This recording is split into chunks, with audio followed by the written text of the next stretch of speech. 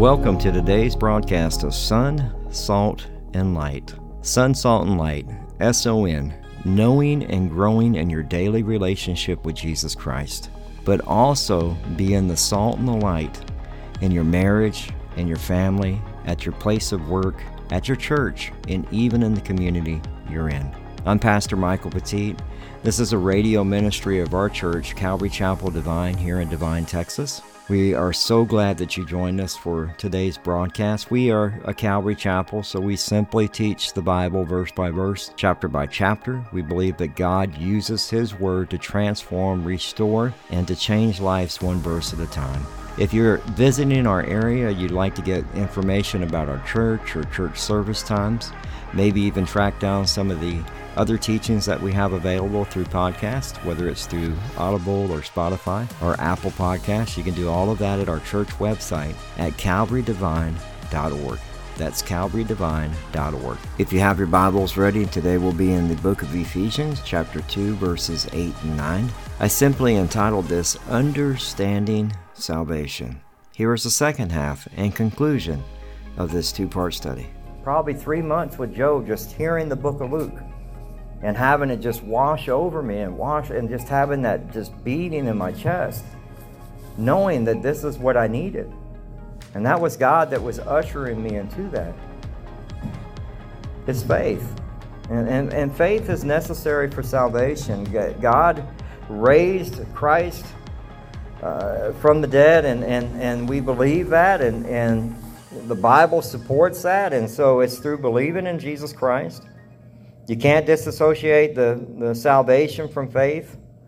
And Peter gives it to us in this way in 1 Peter chapter 1, verses 3 and 5. It says, Blessed be the God and the Father of our Lord Jesus Christ, who according to His abundant mercy has begotten us again to a living hope through the resurrection of Jesus Christ from the dead, to an inheritance incorruptible and undefiled, that does not fade away, reserved in heaven for you, who are kept by the power of God through the faith for salvation, ready to be revealed in the last time.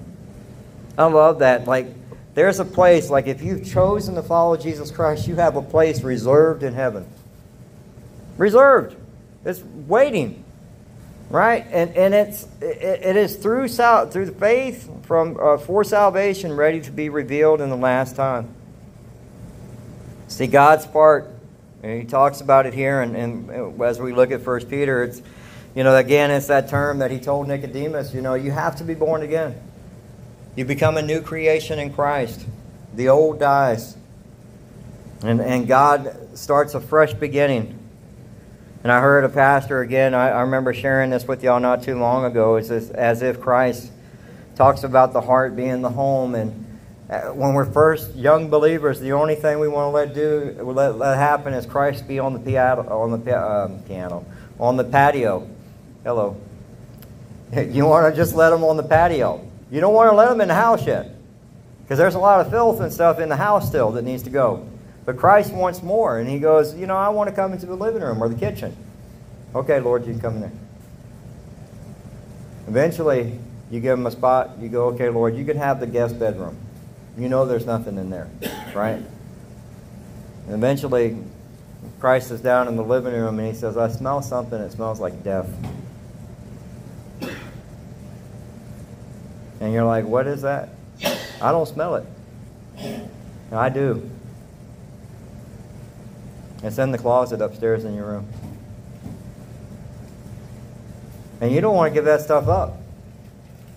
But as you're becoming a new creation in Christ, Christ is trying to deal with all that stuff through sanctification to help you grow, to reflect Him. Because He's saying that stuff has to go. And so you have to be born again. He told Nicodemus, who was the brightest, he would have known. And He's like, you don't know this? You must be born again. God saves. And what does it mean to be saved? And one of the things we talked about over the verses 1 through 3 is, first, I'm saved from the trespasses of sin. Right? This is why Paul goes over this. And this is why it's so important as we look at the Scriptures, because Paul is in chains. And don't ever let JoJo put you in the handcuffs if you don't know how to do the secret handcuff unlocking, because he lost the key. Because I couldn't get out of the handcuffs the other day. He keeps losing the key, and I'm like, man, don't do that. But Paul is in chains when he's writing this, right? And he's writing this to the church of Ephesus, and I want you to think about something here for a second. Paul is writing, and he persecuted the church as Saul. And when we think about the story of the prodigal son, when the father comes running up, he's running up and it's showing grace, it's showing mercy, right? But what does the other brother do? Well, you never gave me anything. You didn't kill a fatted calf for me. I kept all the rules. It was all the Sadducees and Pharisees. That's the representative of the other brother. And that was Paul. That was Paul. Paul was trying to destroy, as Saul, trying to destroy the church of grace. He didn't like it. Because Paul was all about laws and keeping the law and works. And here he is telling us about grace. And he's in chains in a jail. And he tells us, like, you're saved from your trespasses and your sins. You're saved from being controlled by Satan. You're not following the course of the world anymore. At least you shouldn't be. You're saved from being a slave from lust of flesh and of the mind and of your sinful nature that would have caused you to be destined to experience the wrath of God. So you're saved from the wrath of God. Those are all the negative things that you're saved from. What are the positive things that you're saved from? I've been raised from the state of death in my sins, and I'm being alive in Christ. I've been saved for and seated with Christ in the heavenly places. I've been saved for the glorious future and eternity of blessings from the grace and kindness of God towards me. See, Paul has given us the contrast of what you were before, what you are, and what you've been saved for. And it's a beauty that we see there, but he's saying, look, that for by grace you have been saved through faith, and that not of yourselves. It is the gift of God.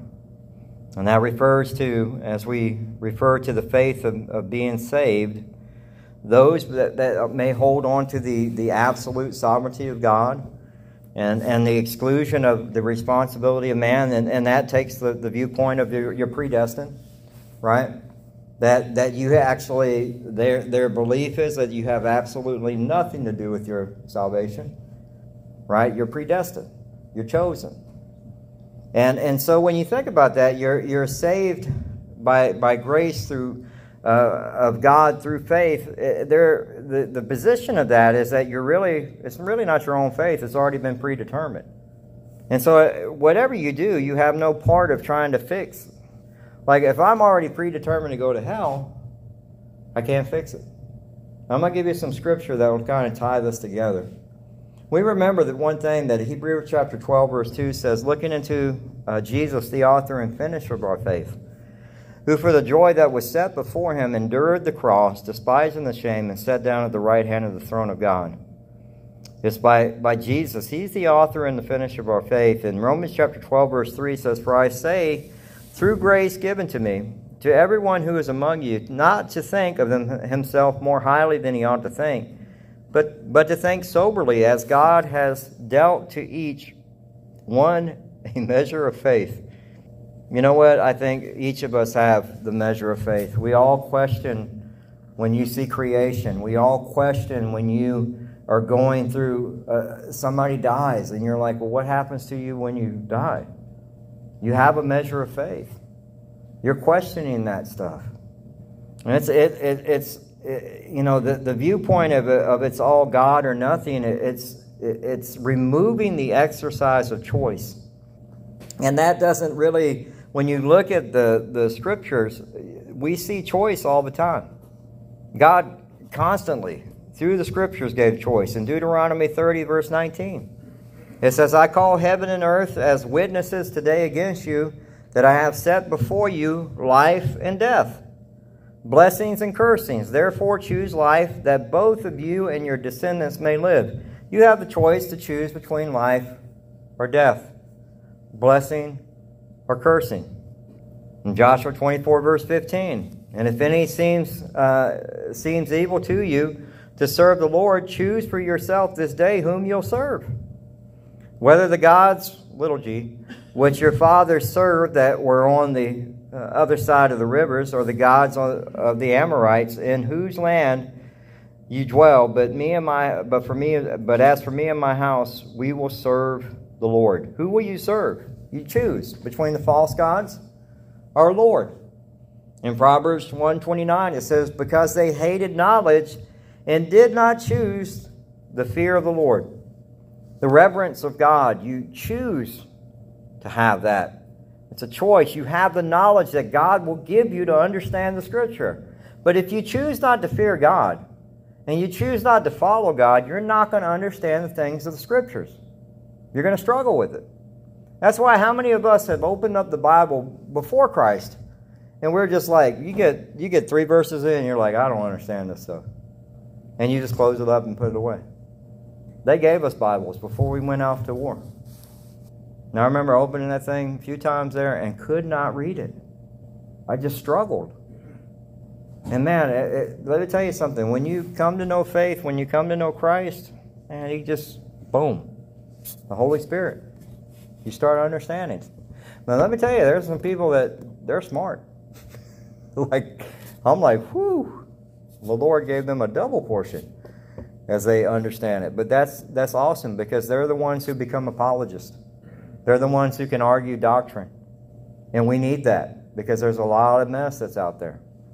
And so that's why this summer, when we do our summer series, we're actually going to do, and I'm going to break down in our summer series, we're going to explain a few things that I want to go over scripturally.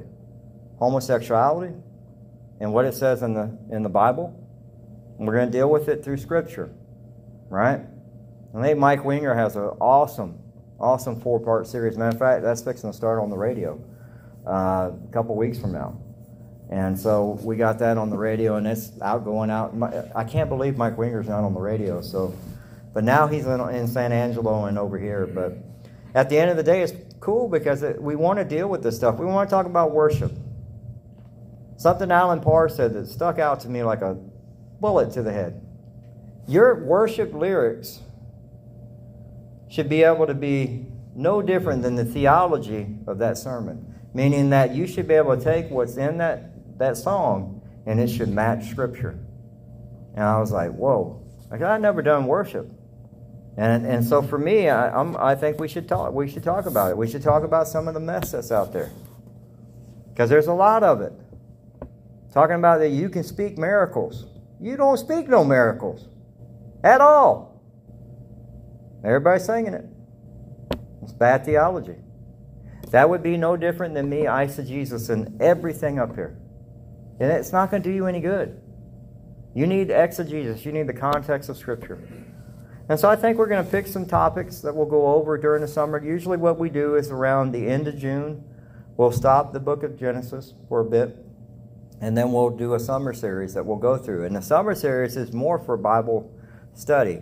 We'll talk for about 30 minutes online, and then we'll cut it off, and then we'll start asking questions and start trying to answer questions. And if I can't answer your question, I'll get back with you. Because I'm not the type of person that's going to sit there and try to appease you and tell you what you want to hear. If I don't know, I don't know. Because just FYI, all pastors don't know everything. Okay?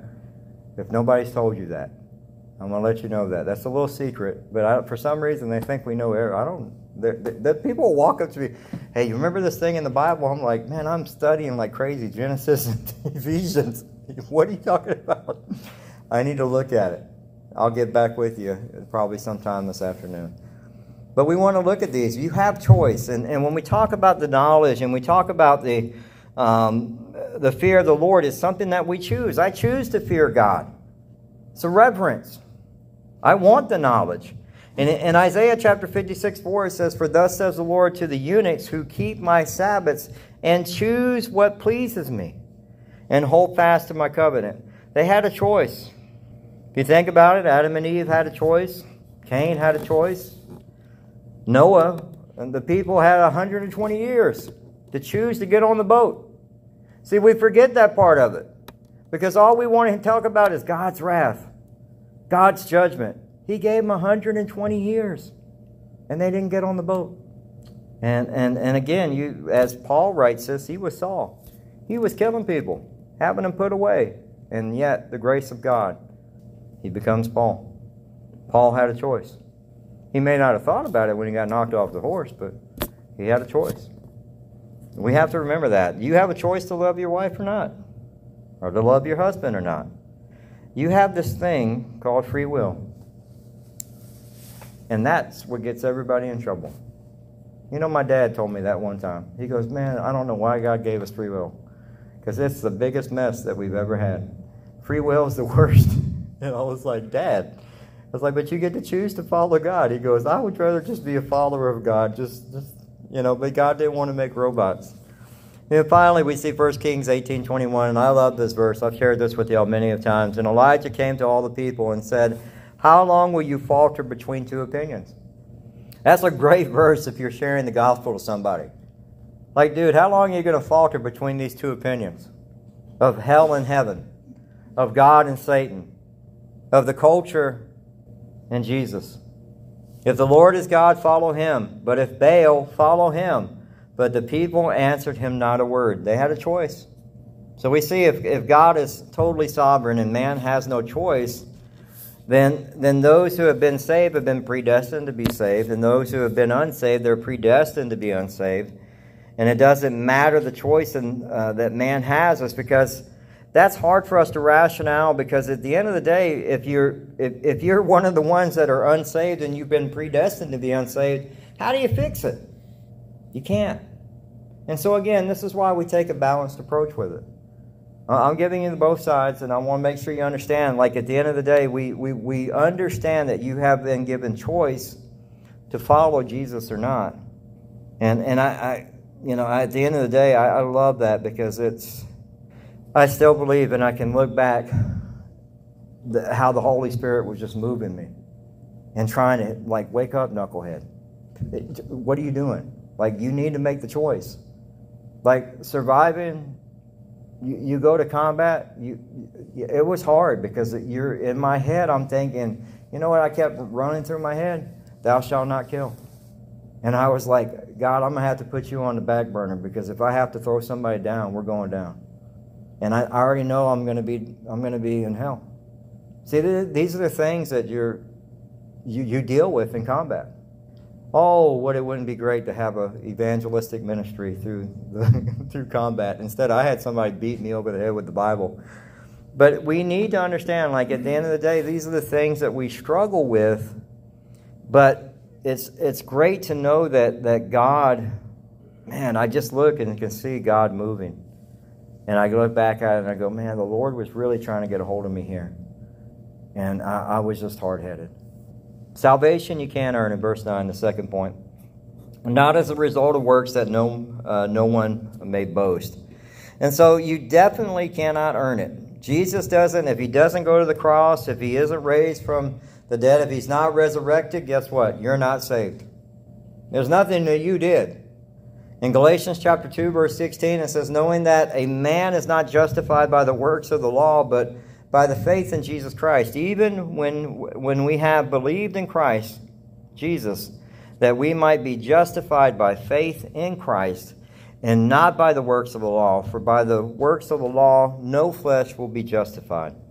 You can't earn it. There's no kind of work that you can do. There's no type of religion that you can follow that will get you there. And so it's the main point of that is so that no man will boast. Because just think about it. When you go fishing, Lord have mercy, you got to be careful, because people can take those little fishing pictures and they expand it. And that fish that's this big looks like it's that big on the picture. Man, it's a big fish. It was only that big. You remember hearing stories that your uncles or your grandpa would tell you? And it would, by the time we get 20 years into the story, that 12-inch bass is now a 17-inch bass, and it weighed. It's like, no. We would boast. That's what we do. It's our sinful nature that we want to take the glory. And so that's why it says, so that no one may boast. In 1 Corinthians chapter 1, verses 30 and 31, it says, and because of him, you are in Christ Jesus, who became to us wisdom from God, righteousness and sanctification and redemption. So that as written, it is written, let the one who boasts, boast in the Lord. You have wisdom, righteousness, sanctification, redemption, and the things are all wrapped up eternally in Jesus Christ. And who do you boast in? Jesus. That's it. That's it. And we have to remember that. So, when I look at grace through the Bible explains it. The Word of God explains it. But do you understand, like in Romans 10:17, it says, so faith comes from hearing, and hearing through the Word of Christ. The Word has to go out. We have to be willing to talk to people about, like right now, there are so many things that are apostasy that are being taught. We have to you have the answer, the correct answer. Like you have the test and the answer that people need. But you have to be willing to share it. We can't abandon the Word of God. Unfortunately, I've seen too many Christians abandon the Word of God. And you can use just simply green energy. We abandon the Word of God because the Bible tells me that there will be a new heaven and a new earth. Creation's fallen just like we are. Now, we want to do things to help, but at the end of the day, at what cost? I would rather the gospel go out. We have Christians that have, my God, we have apostasy where people are treating it like a god. A god. We have Christians, and this is one of the things we're going to talk about. We're going to talk about what's one of the things I want to talk about is Christians in government. You have people voting for abortion that are Christians. Well, you know what? I can't stand that guy, so I'm voting for this guy. And yet that guy done open up so that way our young kids can be generally have the mutation done to them as they become trans. Like that goes against the Word of God. And we need to be able to stand on the Word of God. We need to, especially as Christians, as we look at Scripture alone, that's what we need to look at. And unfortunately, we see a culture that is very self-reliant. They're very self-reliant. They believe that they'll get themselves to heaven. That's what they believe. Should they ban TikTok? Oh, yeah. But you know why they should ban TikTok? It's not the government stuff. It's because they're teaching witchcraft on TikTok. They're teaching them how to cast spells. They're teaching them how to follow Satan. They're teaching them things that children should not know. That's why, because it goes against the Word of God. In the culture, what we're doing is we're bringing up kids that are self-reliant. They don't know how to interact face-to-face. They forget what it's like to play outside. And the thing is this same culture is believing that there are many roads to heaven. And the only way is through grace. It's by faith. And it's in Jesus Christ.